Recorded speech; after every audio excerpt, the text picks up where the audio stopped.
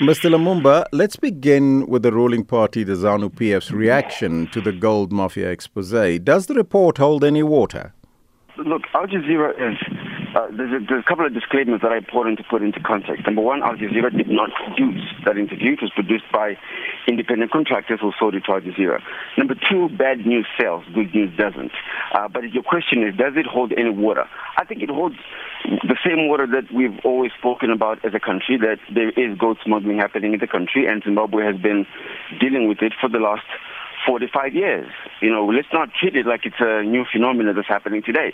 We've been dealing with it from when the colonialists were taking the gold out of the country. So I think what Al Jazeera did is portray an image they wanted to portray, but as far as the issue of gold smuggling, it's happening in South Africa, it's happening in Zimbabwe, it's happening across Africa. And Zimbabwe is doing what it must do to take care of it.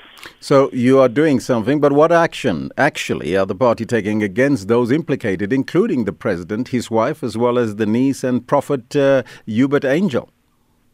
I'm not sure what you mean when you say those implicated, because you seem as if you've already concluded that they are implicated. Let's talk about what you're referring to from the documentary. Number one, the connection that Al Jazeera purported that the president was going to be involved in a transaction, we never saw it. We didn't see the president. We didn't hear the president. We didn't even get to see a transaction that involved the president. So the president is implicated in no way whatsoever. Let's talk about the ambassador. We did see the ambassador. Understand, like any country in the world, the job of an ambassador is to be the number one spy for your country.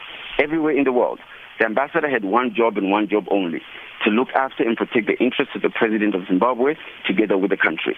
He did exactly that.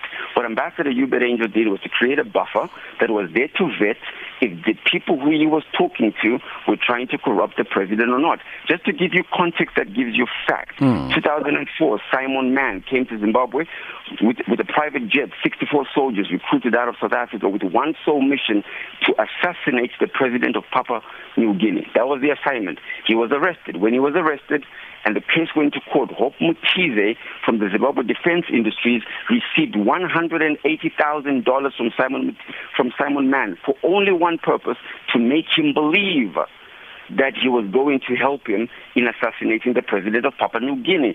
It was an operation. And when the operation took place, the ambassador did exactly what he was supposed to do. But now let's not take away the issue. The issue is, do we have people trying to get into the country to manipulate it? Yes, we do. The same applies in South Africa too, my brother. So what's happening then? If you say the president's not implicated, there are others implicated, such as cigarette manufacturers as well as pastors. Tell us about that, and what is the government doing about those? Well, the first thing that the government did, which is what every government across the world ought to do when an issue has been raised, is they immediately put an APB on everybody mentioned in the documentary. That includes the pastors you're referring to, that includes the businessmen you're referring to. Of everybody who was mentioned in the documentary, everybody who was mentioned in the documentary had their accounts frozen. Step one, which is the correct step, I'm sure you would agree.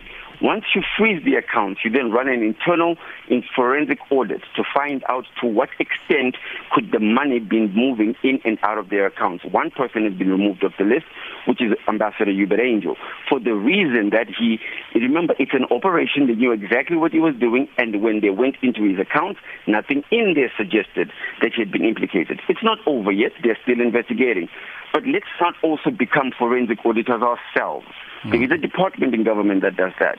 There are multiple intelligence departments across South Africa and Zimbabwe looking into this. People underestimate, Elvis, the intelligence that is within the man who was assigned with this job, the Ambassador Hubert Angel.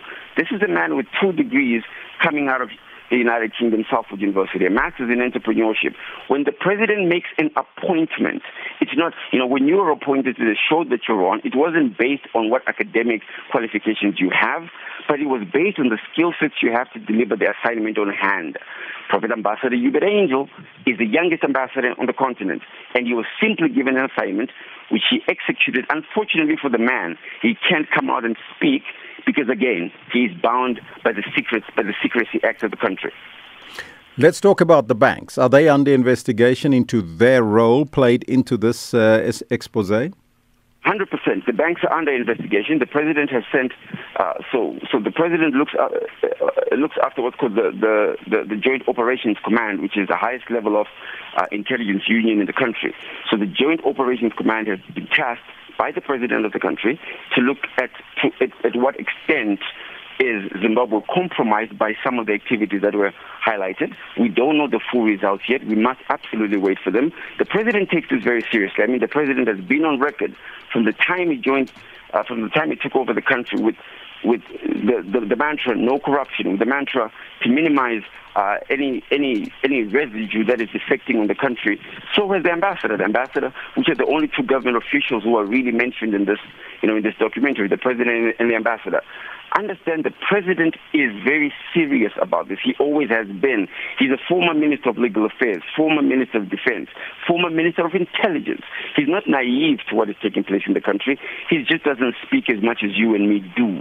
But absolutely the banks are under investigation, and the investigation takes time. We must allow that time to happen so we can get the results. When can we expect the outcome from the investigations, briefly? I believe we've been given, the bandwidth we've been given is 30 days. So within 30 days, we're going to understand more about the results and the next step the government is going to take. But the updates are coming every week. We're getting updates after every Tuesday cabinet briefing from the Minister of Information and Public Affairs.